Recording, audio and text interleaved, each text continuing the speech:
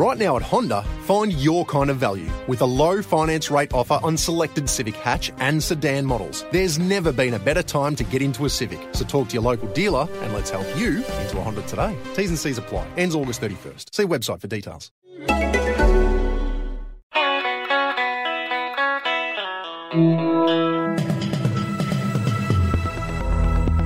You're listening to Errol Parker and Clancy Overall, editors of the Batuta Advocate, on Desert Rock FM. Hello listeners, you're back with the Batuta Advocate News Hour on Desert Rock FM, recording live from Koala Studios in downtown Batuta. I'm Clancy Overall. And my name is Errol Parker. We've just pulled back in from Rocky Beef Week. We've had a good time up there with the nation's proud primary producers, and judging by the luxury four-wheel drives lined up on the oval of Rockhampton High School, things are going just fine in the cattle game. Yes, indeed. As well as all the RB Sellers shirts and the like. A lot of toys on display up there in Rockhampton. Things are looking good. We were happy to be up there and see that. But let's move on with the show. Well, today we have a very special guest. We have a sitting federal MP and counter-terrorism expert, Dr. Anne Ali, who said she'll speak quite freely about some of her colleagues and political opponents in Canberra, as well as the comparatively different road she's taken into politics. Yes, but first there's been a few news stories around town that we'll need to get into. A ram raid on a prominent tobacconist outlet in the Flight Path district has been foiled after a failed attempt at pulling the ATM out of the store with a chain left behind a bull bar that was wedged in the facade of the arcade shopfront. Yes, Bevan Hughes of West Batuta Hills was identified around 17 minutes later after police on the scene recognised the licence plate still attached to the hopper knocker that came off from a car registered to his name. Poor old Bevan, we've always worried about him, and he's back in the shit. He's looking at doing another stint in the pen and might make it home for Christmas in 2020. Yeah, just after the Tokyo Olympic Games. And we've got more breaking news coming out of the leafy exclusive enclave of Batuta Grove at the moment.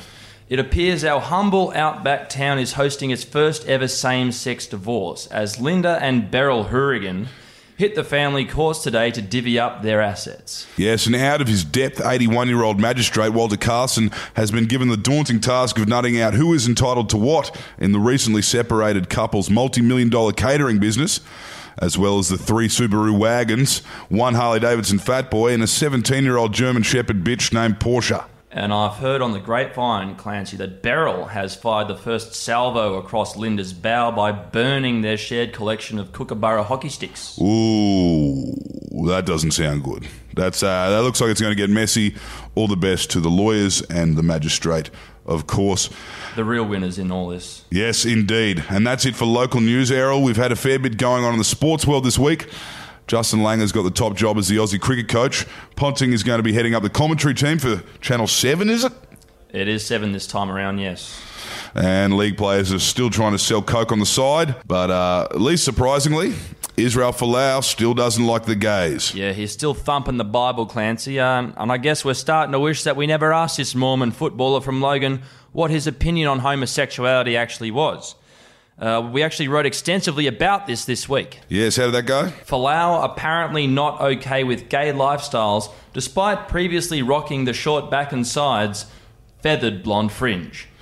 Yes, the Wallaby Star has once again indicated that he is not a supporter of gay lifestyles and culture, despite the fact that he rocked that dashing little blonde number for a whole season back in 2014. Back in the golden age. Yes. They brought a premiership that year. Folau insists that his absolutely fabulous hairstyle, which saw him go all the way to the silverware, had actually only been styled by heterosexuals, a claim that even his cauliflower-eared teammates are sceptical of.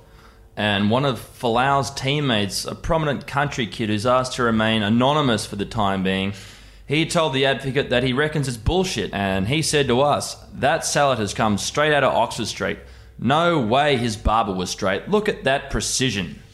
Yes, I've got good reason to believe that quote either came from Curtly Beale or Paddy Ryan, but I won't specify because that's divisive and it's the last thing rugby union needs in this country is people picking on townies. Elsewhere around Australia, there's been a bit of chat about this year's budget.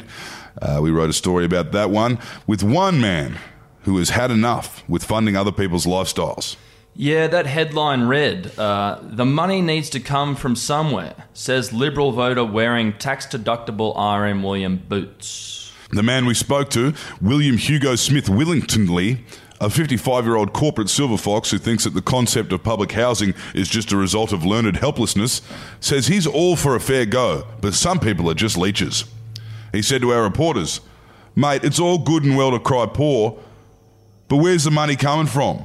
Riddle me that. Who's going to pay for these people to sit at home and do nothing because they have chosen to live that life?" Well, that man who grew up in what he says is one of the rougher parts of the North Shore down in the United States of Sydney explained to one of our reporters that it's not hard to get a decent pair of boots on your feet and find a bit of work.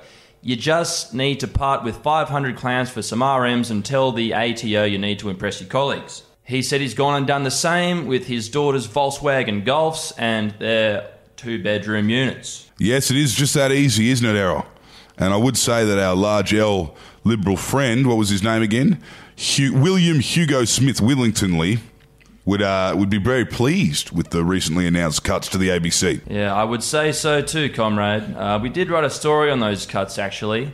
The line on that story was, "Cuts to ABC funding unlikely to make Q&A any worse." We spoke to the head of the ABC, Michelle Guthrie, after the news filtered through that the national broadcaster was getting a bit of a caning. And she assured us that Q&A will still be the same petri dish of party line towing and unbalanced debate it has always been.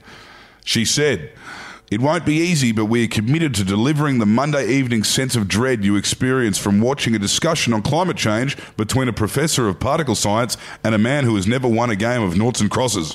And she also said that the hobbyless people who adore the smooth-talking Jones needn't worry that his head's going on the chopping block because no one who wears a suit to work down at the ABC is going to get a pay cut. Yes, of course, the public servants can't possibly afford to take home any less with them, which brings me to our next guest, an academic type, in fact, a doctor, one so learned that she could definitely have made more money outside Canberra as a consultant or even a professor, but she's hesitantly made a run at politics, and she's here today to talk about it. And she's just walked through the door. Here she is, Dr. Anne Ali. Let's get into it. Well, Ali Bombay. Ali, Ali, Ali. Kill him, Ali. Thank you for joining us. Thank you. Thanks for having me, guys. No, it's great to have you here.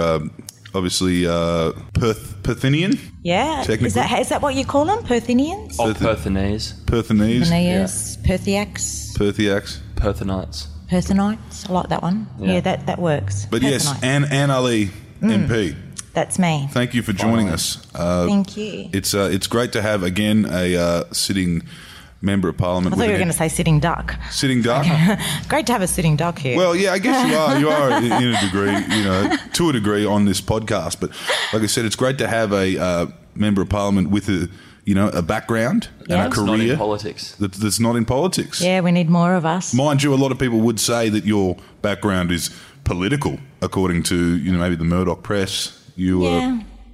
Yeah, people like to politicise what I used to do, but I was very apolitical. Actually, I had no interest in politics, and so coming into politics, it's all been kind of new, and I'm like, what's that, and what's that, and what does that mean, and what are you doing here, and why are we doing this? So, yeah, completely an outsider, really.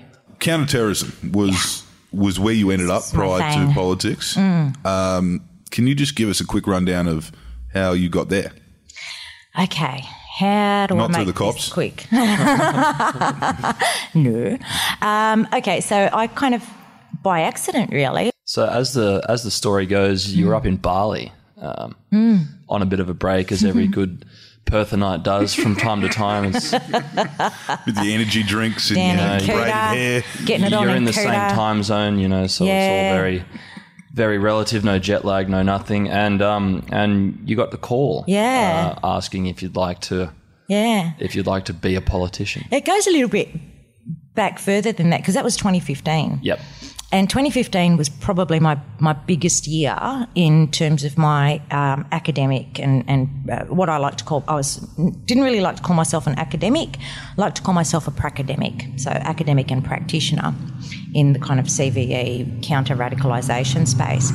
So it was the peak of my career. I got invited to the White House in February, nearly froze my fingers off over there. Back at the White House in June with a group of students. Then I got this invitation to attend the Club de Madrid which is not a disco. Calm down.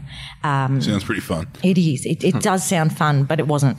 And to then speak at the Club de Madrid with the UN Secretary General, and then from there going on to UN talks in Vienna and participating in UN talks in Vienna. Had really high hopes for this, but within half a day became really disillusioned with the whole process, because here were all of these people who were either in power or had once been in power, and to me they had squandered all of that power, and instead here they were put together in a room, and there was finger pointing and blaming and yelling, and no one could come to any kind of consensus on how we deal with terrorism and radicalisation. So when it was my turn to stand up and speak at the end of this 2 days, I told them so. I don't think they'll have me back. And then about 3 weeks later, I went to Vienna for UN talks, walked out of there and just shook my head and said, nothing's going to change. I'm going to come home to Australia, and nothing's going to change because there's just no political will. And I said to my husband at the time, I said, I'm done. I'm going to find something else to do. I'm done with this. I'm done with all the talk fests. I'm done with all the policy discussions and all the work that's being done, and nothing ever changes. He just looked at me and said, well, what are you going to do? I said, I don't know. And then coming back, lying on the beach in Bali, there's that phone call. Yep. Well, as fate would have it, in February of 2015, another very special and rare event happened in Australia that was spearheaded by a little-known Western Australian lower house member called Luke Simpkins. I know him. I know him. The electorate of Cowan. Yeah. And he put a spill motion against... He had his 15 minutes. Yeah, he put the first spill motion against then Prime Minister Tony Abbott, which resulted in Tony Abbott winning 61-39. And a little bit more about Luke Simpkins, as we all know, he did share the parliamentary lunch table with, the likes of Cory Bernardi, Hasty, Abetz, all the most charming members of the lower house. Because he was charming too. He was. It's something that could only happen if it happened in real life, You wouldn't believe that it could happen. But as the politics of WA has told us, it's a very strange place politically. And he was an outspoken conservative. He was against halal. He wanted to ban the burqa. He spoke out in support of sleep deprivation as a torture technique, because that always works. Terrorism suspects. And then he went to the election up against me. You, and he lost. I know, it was so weird. So can you talk us through that day in July 2016 where Luke had to eat his own shoes and his hat. And his hat. With a bit of salt on it, like Laurel and Hardy. and he had to hand the keys over to his blue ribbon electorate to a Muslim woman. Yeah. It was really weird because you could not get a more chalk and cheese opponent in the election. Yeah. This tall white ex-military bloke and some short brown woman with 4 university degrees. And I remember sitting there, and I had no idea what an election entailed. And in fact, when I first got that phone call in Bali, and then I rang my son and I said, WA Labor's calling me. What do you think they want? And he goes, oh, Mum, maybe they want you to run in the next election. This is me. There's an election? So I had absolutely no idea, but it was such a stark contrast between the two of us. And a lot of people predicted that I wouldn't win. They said it'd be close, but it would ultimately fall to Luke, because WA does tend to be quite a blue state, quite conservative. I don't know. I haven't done a complete analysis of what it was. I think that kind of that stark difference worked in my favour, because there was this very obvious choice in terms of candidates. And it wasn't, it wasn't shortback and size number 1, but shortback and size number 2. Yeah. It wasn't like he was up against Kim Beazley. Exactly. or anyone else. It was very, very, very interesting of how it all panned out. But in the end, did win, but by a very small margin. Yeah. I think a win's a win, though. a win's a win. Yeah, that's right. What's the demographics like of your electorate? It's really diverse because, like, some suburbs have really high multicultural communities in them, and some suburbs are lower socioeconomic. The biggest number of immigrants is from the UK. Right. Got quite a few white South African, but also have As does all of WA. Yeah. I'm pecking for Perth, mate. But I do have, in some suburbs, I've got 10% Muslim population. Right. Largest language spoken is Vietnamese. So some suburbs are really, really diverse in terms of cultural and linguistic diversity, and others aren't. So it's a real mix, really. Just going back to, how you ended up in the multicultural kind of arena, affairs, that kind of stuff. Because I'm brown. Well, yeah, I mean, there is that, but also there's the angle that there's the idea that, and we hear, particularly with Perth, there's an artist that talks a lot, Abdullah. Yeah, I know him. He's a good guy. He says, and he tells this story that growing up, he had older brothers, and his brother's upbringing was a lot different to his because they were pre 9/11, but he was a kid during 9/11, and you've got sons. Yeah. What was the perception of Muslims in Perth before 9/11? What was it? It was a bit eccentric. You hear people say it was almost like Hare Krishna. No one knew anything about these people, and then all of a sudden, overnight, politicised. Yeah, I've actually written about this. I've actually written a few articles about, like, just tracing the trajectory of the consciousness about Muslims in the Australian political sphere and public sphere and media sphere. And it really, I guess, it really started with the first Gulf War. And if you went even further back than that, the Iranian Revolution as well, but the very, very narrow stereotypes with the Iranian Revolution, and then came the first Gulf War.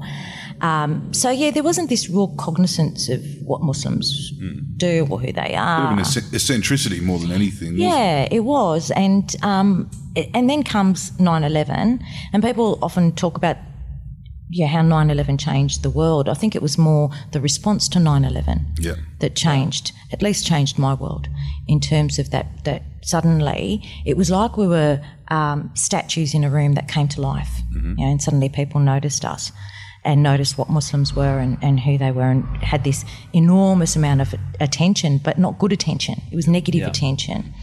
It certainly changed the mood in Perth, and where I think perhaps, and it's had an impact on first and second generation Australian Muslims too, because it became the way for them to identify.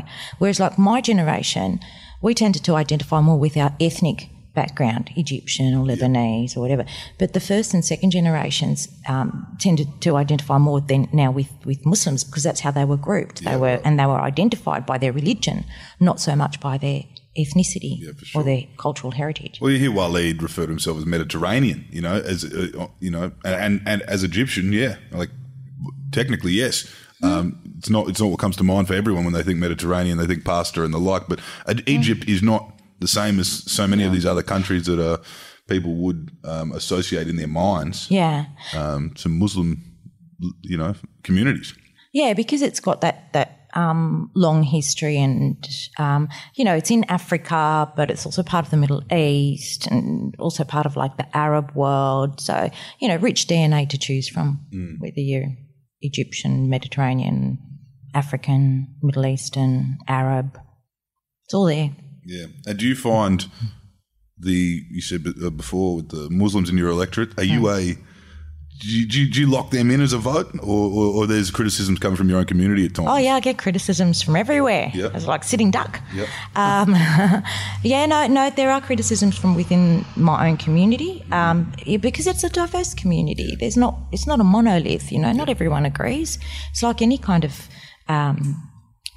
community. So I have supporters, but I also have detractors. It's just like anything else, really.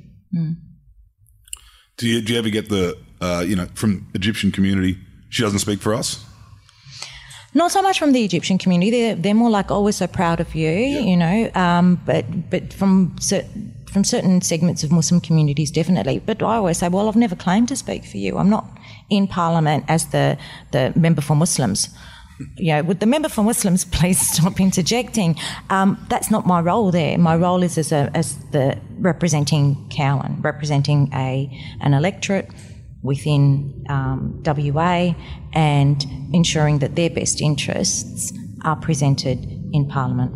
So where does that place you inside the ALP? Because it's a union. I mean, it's a party that's quite factionalised. Yeah. You've got your Shortens and all the other union heavies. On one sort of lunch table, you've got Albo and Tanya and all the other guys who like to party a bit on one lunch table. You got the no voters from Victoria. You got a diverse community. That's right. So where would you kind of sit in the Labor Party? Because I kind of come through an unorthodox path to politics, I guess. And there are a few of us like that. The ones who've kind of had the tap on the shoulder, who've done something else before, and then come into politics who aren't, I guess, career politicians. So it is an unorthodox path, and so a lot of what I've been doing in my first 2 years is in terms of that is really learning about the party machinations and how it works, and I guess finding my place. Plug for the book. Finding my place within that structure and how that works, and what are the pathways to achieving things and making the kind of change that I want to see as well. I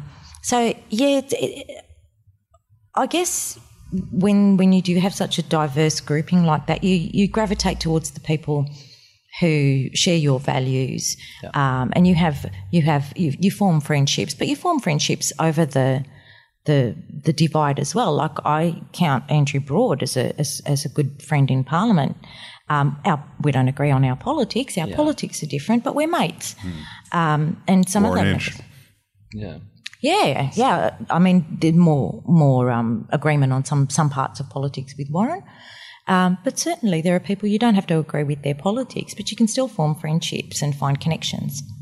Yeah, because earlier this year we saw that Albo, he was up in the top end with Bob Catter, and they were hanging out, Did they have a lucid conversation? I've never had a lucid conversation with Bob Catter. Well, we spoke to Glenn Drury, the preference whisperer, a few weeks ago, and he said that Bob Catter is the only person he's ever met who can interrupt himself. Bob Catter come up to me one day and goes, you've got to hear about what they're trying to do in Queensland with the Aboriginal housing. And I said, oh, thanks, but I'm not from Queensland. He goes, yeah, but you're Aboriginal. Holy shit! That's. We also. I think you mean Linda.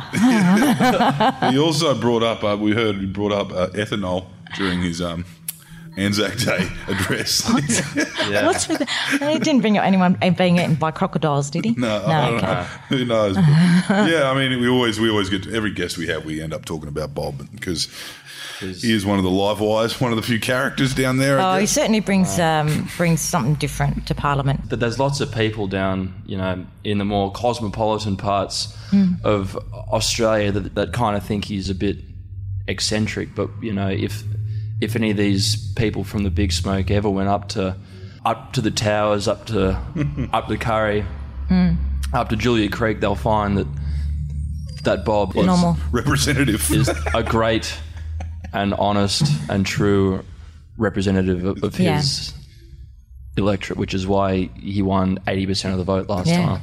I think, we need more diversity in Parliament, whether it's diversities of, rural regional representation. He's Arabic too. Yeah, he is. In Arabic we call him Qatar. Yeah. There's an H in there. A couple more A's. Yeah. Now, you obviously have a level of expertise, and that may have been what piqued the attention of the Labor Party early days. You can offer legitimate advice on legitimate issues and really real concerns. What's your take on how we have been handling young, at-risk kids with crazy ideas over the last few years?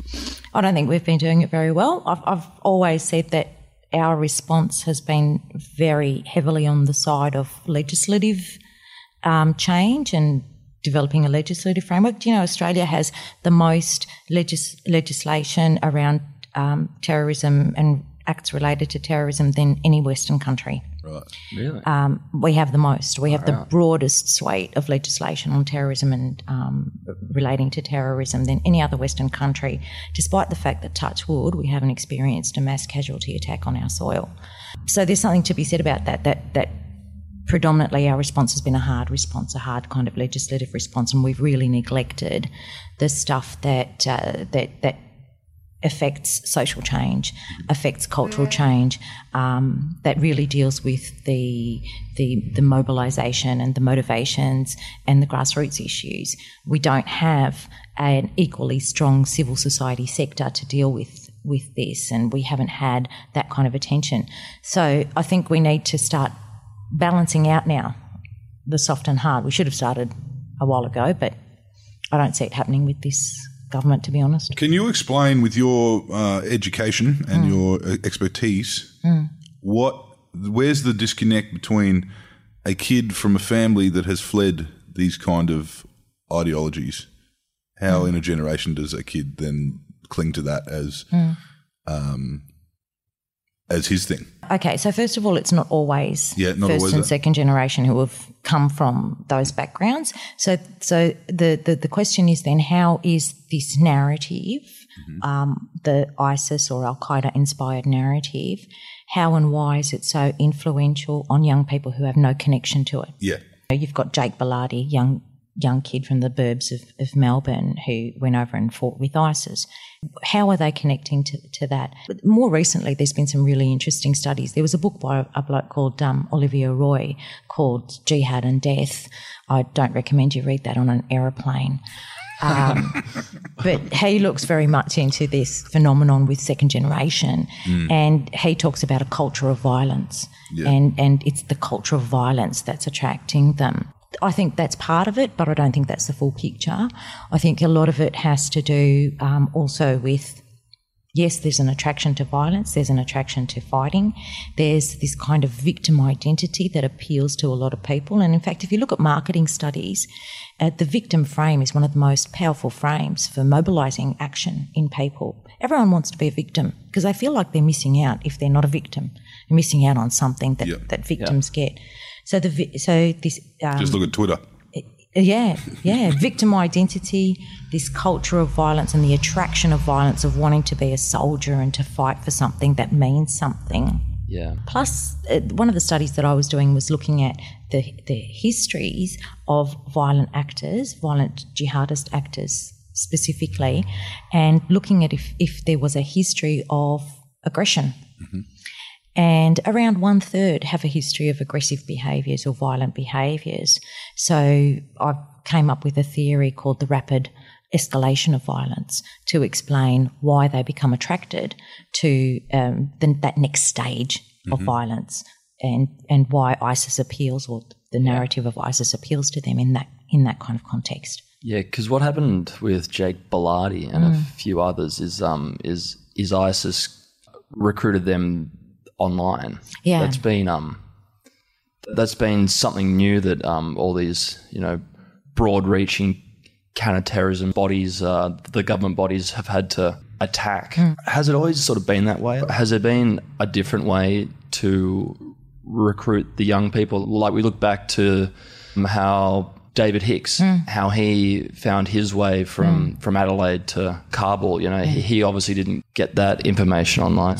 So two things. The first thing I want to say is, even if we go way back to early terrorist movements, so the anarchist movement, the anarchist movement really took off with the introduction of the printing press, because they were then able to distribute their propaganda worldwide and influence people through the printing press. So communication, being able to communicate with potential recruits, with groups of people who are going to be influenced by your narrative, has always been a part of terrorism.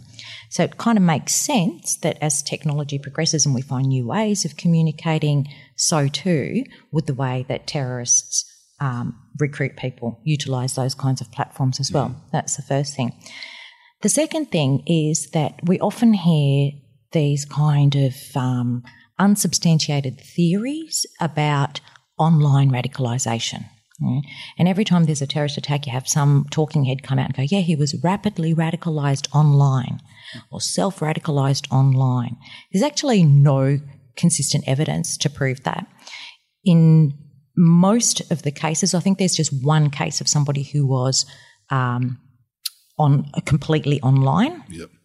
Most of them also involve some kind of social network offline as well. That's the thing. And one more thing with that as well, if you look at Jake's case, he put it out there. From a very young age, he was fascinated with violent movements. He was the long-haired kid. Yeah, the baby-faced, long-haired kid. From a young age, he was fascinated with violent movements, And in his own head, he justified it by saying these were brave men fighting for their rights. Yeah. So he had to put himself out there. Right? It's not, and he made an effort to contact someone who could help him, who could recruit him. It's not like there's all these young Muslim men sitting around in front of a computer with their mouths open, just waiting to be reeled in. Yep. There is a level of self motivation. Yeah. Well, there is one talking head that always comes out when these things happen, and she's also in Canberra. Whenever there is a the minute you said she, I don't know who you're talking about. A very, if there's violence and Islam involved, on the popular and controversial breakfast television show Sunrise, they often have renowned terrorism and Islam expert Pauline Hanson on to make sense of it all and to reassure the public that, that there are people in Canberra who are working to wear burqas in Parliament. Yeah. Have you ever had any discussions with Pauline about, your tertiary background in terrorism? And I had lunch with Pauline. Yeah. So I invited her out for lunch when I first got elected, and sat down and said to her, part of this really is that we're going to disagree on a lot. Let's make that clear. Even probably on everything. Lunch. Yeah. Actually, we both had salad. And I just wanted to say to her, I just want to make sure that disagreement is done in a civil manner. Yeah. And that it's respectful.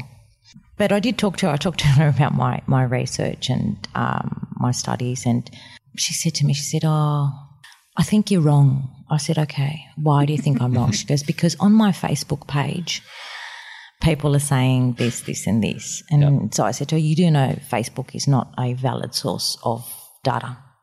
It's not a valid form of research. You wouldn't be able to quote it in an academic paper. Yeah, I mean, if some of my students had done that, I would probably fail them. But yeah. So it just shows that where people, there's choice involved in here. You have a choice as a leader, as somebody who is in Parliament. You can choose to be populist and gather your information and develop your policies based on your Facebook posts and what's on there. Knee jerks and or you can do your due diligence and research the facts. Because there's another person who is opposite you in the lower house, who's also quite anti-halal and whatnot, who just happened to travel to Malaysia to have halal surgery, a lap band, where as he was recovering in hospital, he was enjoying his halal water, his halal lamb cutlets. I wanted to ask him if the doctor said Allahu Akbar before he cut him. Have you? Then it would be really halal. So have you taken him to lunch? Had a steak with George? No, I haven't had a steak with George, but I do talk to George, and again, one of those people that I disagree with on a whole lot of stuff.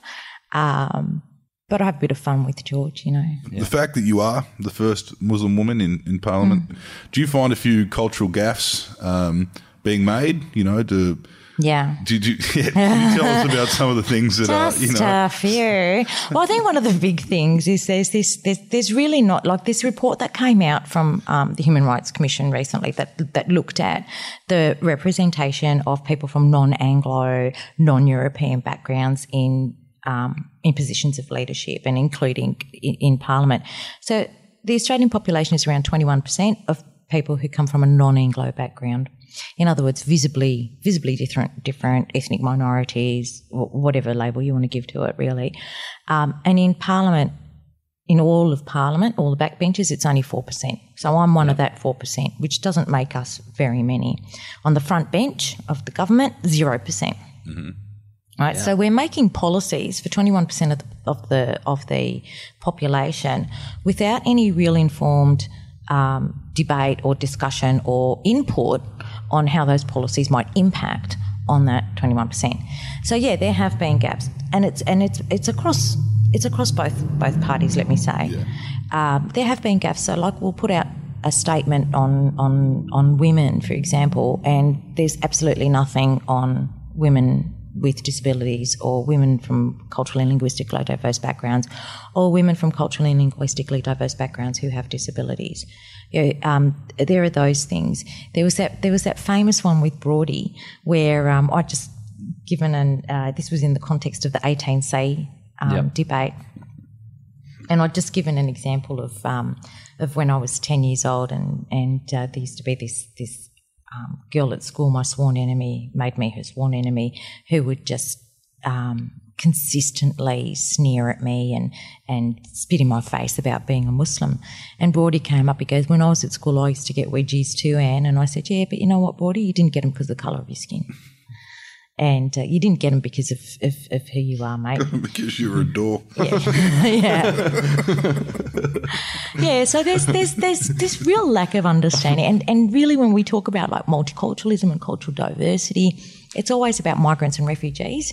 It's not really about the character of Australia. Yeah, or the 7 generations in Chinatown, you know. Absolutely. But I'm talking also about socially. Do you find that there's these stale male pale ministers that treat you like you're from Mars? Exotic. Yeah. Like an iguana. Yeah. You're so exotic. Yeah, like an iguana or a giant penis-shaped flower. A focus on your appearance and what you wear and, you know, your curly hair and all of that kind of stuff. I kind of used to it really, but it is quite. I think the other one is I often get mistaken for Linda Burney and she often gets mistaken for me because like we're the two brown women, so obviously we must be the same person. Plus people have never seen us in the same room together, so I can't tell you how many people said, I love that photo of you and Warren Edge. And I'm like, no, that's Linda. So you've got a book out through HarperCollins. How was that to finally sit down and write something that wasn't academic, you know, like it was hard.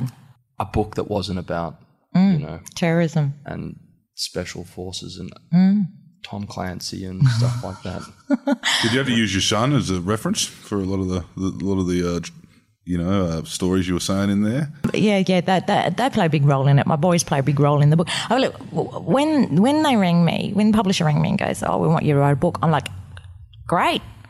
I've got a book on terrorism ready to go, 100,000 words, 2 weeks. And they were like, nah, we want you to write a book about you. And I'm like, nah, I don't write books about me. I said, what am I going to write about? That I sit around eating Doritos and watching trash TV every night? Nah.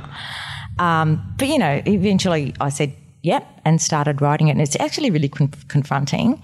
You kind of open up a lot of wounds of your background and how you got to where you are as well. And just choosing what goes in the book and what do I want to keep for myself was a big one as well. But I remember, I've never written anything that wasn't technical before. And I consider myself a good technical writer. I can write a good academic piece.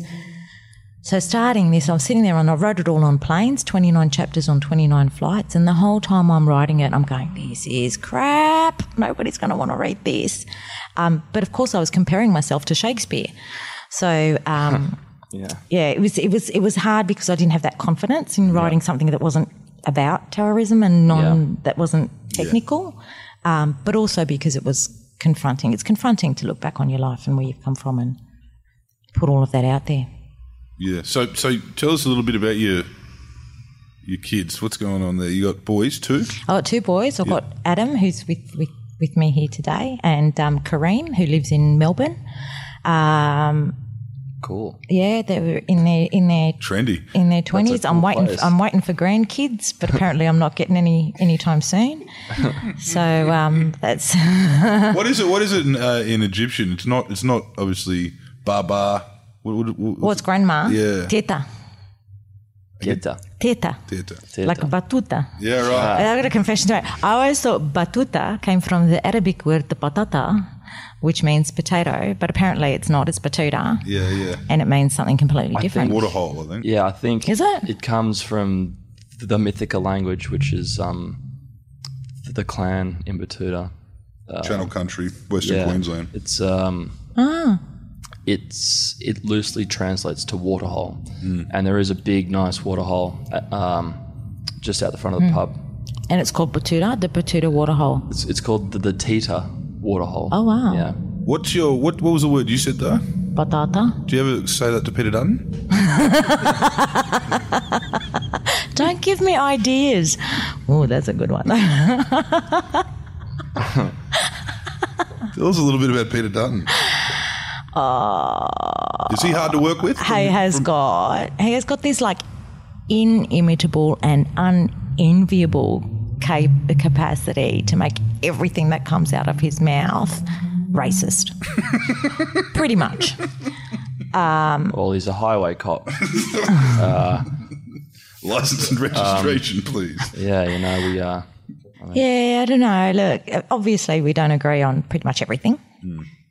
I don't have much to do with him, to be honest, so I can't make a judgment on his character. I can only judge by what he says and in the context of the things that he says. And Does he say shit about you? Does he?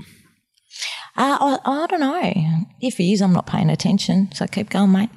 Well, we're just wondering because obviously you are. If Labor, wins the next election, you could be looking good for his job with your expertise anyway. yeah. In terms of security and that kind of stuff. So you are an authority on a lot of the shit he's talking about. Does he ever dismiss you in that regard, or you don't engage? Yeah, see, he's more like front bench, and so in Parliament, the front bench kind of tends to tic-tac with each other, and us backbenchers just, Throw peanuts. work on. Yeah, throw. Just kind of hang out. So yeah, I really haven't had much to do with him, to be honest. Well, he certainly didn't place his hand on a Quran when he took up his job, did he? No, I think he saw mine and ran away. No, he didn't, but I did. You did? That was a hard decision. Yeah. It was a tough decision for me. It was something I grappled with. Had anyone done that before? You mean the first Muslim woman had? Yeah. No, Ed Husick did it. Yeah, Ed Husick did his father's one. And in actual fact, I had originally planned not to. Yeah. I had originally planned to take, is it a pledge and not an oath on a religious text. Gillard style. Yeah, because I do believe in the separation of religion and politics. So we're talking about, there's things like that you, you afforded the opportunity in Australia to be able to do that on the Quran and stuff like that. And but then again, you do get people like Beteta Dutton, Batata Dutton, who are quick to ostracise those things outside of Canberra. And one particular one was the when he started teeing off on like second, third generation Lebanese people.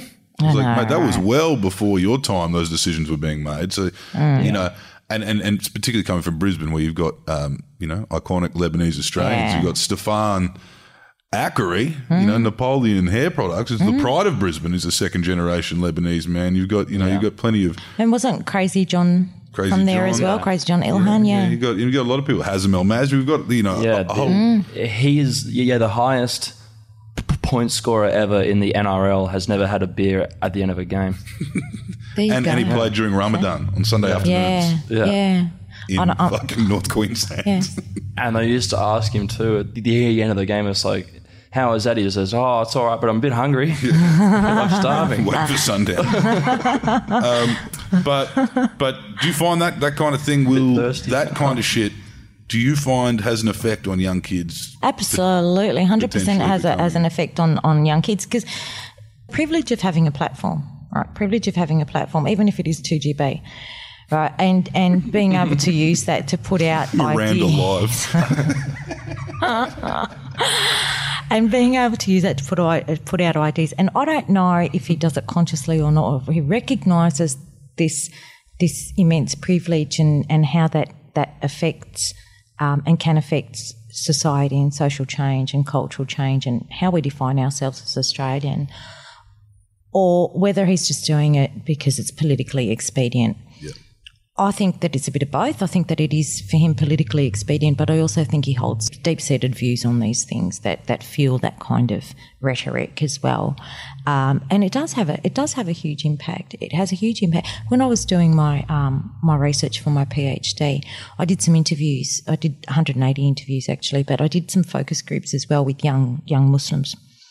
And I had a group of young Muslim blokes in there, and they were bro types. They were like masculine and shaved legs. I didn't notice. Yeah, bro, alpha. Yeah, alpha, and they broke down talking about how before 9/11 they really felt Australian and they knew where their place was and they knew who they were, and then suddenly all of that was being questioned. Mm-hmm. All of that was being questioned, and they were put in this position where they didn't know who they were supposed to be. People were telling them, "You're not Australian. You're not Australian. You're un-Australian," and they broke down in tears talking about this. And it has a huge impact for that generation who were either young or born after 9/11 as well, because they were kind of brought into this post 9/11 world where the us and them rhetoric and the political discourse on division has really been used as dog whistling, and the politics of race has really become entrenched in how we talk about these issues in Australia. Because you look at different migrant waves in Australia, you look at Sunnybank in Brisbane with the Vietnamese community there, and you look at Cabramatta in Sydney, and then you just look at the Vietnamese where they were vilified and front page news, and admittedly there were some issues in their community. A sitting member of New South Wales was killed in all that kind of, and that looked like the type of stuff that you could never get past. And the Arabic and Muslim community would almost, particularly the Lebanese, had almost had their decade. They'd almost had their, the WOG decade where they kind of get picked on. And then 9/11 happened almost at the point where you were saying these kids felt like they were Australian. Do you feel like if those towers hadn't gone down, we'd have a different narrative? And there's an important point there, because you said, it's things that you get past, but how do you get past it? You get past it because another group comes up, right? You're replaced. Is that what you reckon happens? Oh, absolutely.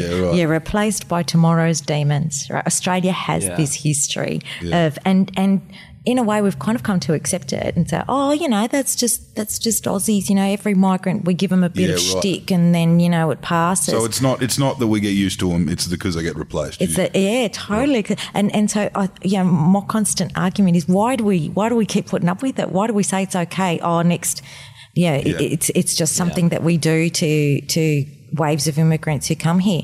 Shouldn't we be questioning why we do this? Why are we doing this to people? Do you think that it was made that much harder and that much more grueling for the Arabic kind of communities because of 9/11 as well? 9/11 really post 9/11 you had this conflation.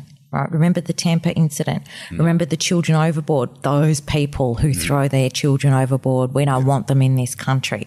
It all turned out to be total bullshit. Nobody ever got really pulled up and hauled over the coals for all that bullshit. And it really didn't get out there to the community that this was bullshit, and there wasn't this outrage that they were lied to about children overboard. So there was that. There became the conflation of the asylum seekers with criminal activity and terrorism, and it was politically on purpose. In 2001, John Howard rode to victory on a wave of fear. It brought the election home for him to be able to say, we decide who comes into Australia and the circumstances under which they come here, by pointing the finger at and demonising and conflating all of those issues together. Yeah. Do you find, in terms of finding place, do you find, you've got, born in Cairo, back and forth to Cairo, you kind of ended up in, as we discussed, all these different areas and led you to counter-terrorism and then eventually politics. Have you found yourself getting emotionally invested in shit you never thought you would have even cared about in politics now? You called totally. in to vote on sugar taxes and stuff like that. Yeah, like little changes to legislative things. But the good thing about parliamentary life is that you can continue to pursue the things that you are passionate about and that you're interested in. And in fact, when I first had that first kind of meeting about whether or not I would run for Cowan, I remember saying, why would I do this? I've got a great job. I've got a high-level career. And the response was, because this is a different way for you to continue doing what you're doing. And I said, can you guarantee me that I can continue doing my work? And they said, yes, but it'll just be from a different perspective. So there is that opportunity to do that. So I do that through being on the Law Enforcement Committee, on the Joint Standing Committee for Foreign Affairs, Defence and Trade. I tend to, there's some people in Parliament who'll speak on anything. Anything, they'll get up and speak on it. I tend to try and only speak about the things that I'm passionate about, that have relevance to my electorate or that I know something about. So anything on cybersecurity, security, counterterrorism, I'll stand up and speak on, because I think that I can make a valued and informed contribution to the debate. Anything to do with, I was a single mum. I've lived on welfare. I know what it's like. It's bloody hard. So anything to do with that, I'll stand up and speak, plus anything that can fight this kind of demonisation of people who are on welfare as lazy shits who are on the dole. That stuff is important to me. I'm passionate about that stuff. Do you get on well with Jackie? I do. Yeah. Jackie and I get on very well. I've got a lot of respect for Jackie. Yeah. She says some stuff, but I'll was it you that her. she's changed the tune on a few things as well in times? Have you kind of I think I give credit to Jackie for that. Yeah. And I think she deserves credit for that. I've certainly had discussions with her, but I give credit to Jackie. She's smart. She's smart and she's passionate. And I was sad to see her go.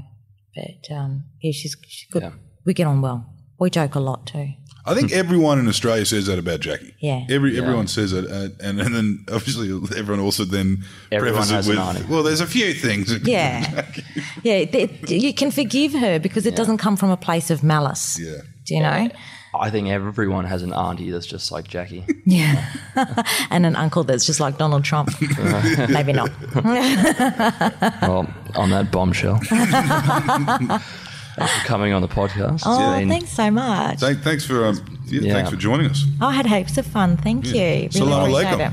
Wa alaikum salam. Jeez, you did that well. You've been practicing. Did you practice that just for me? No. I listen to a lot of rap music.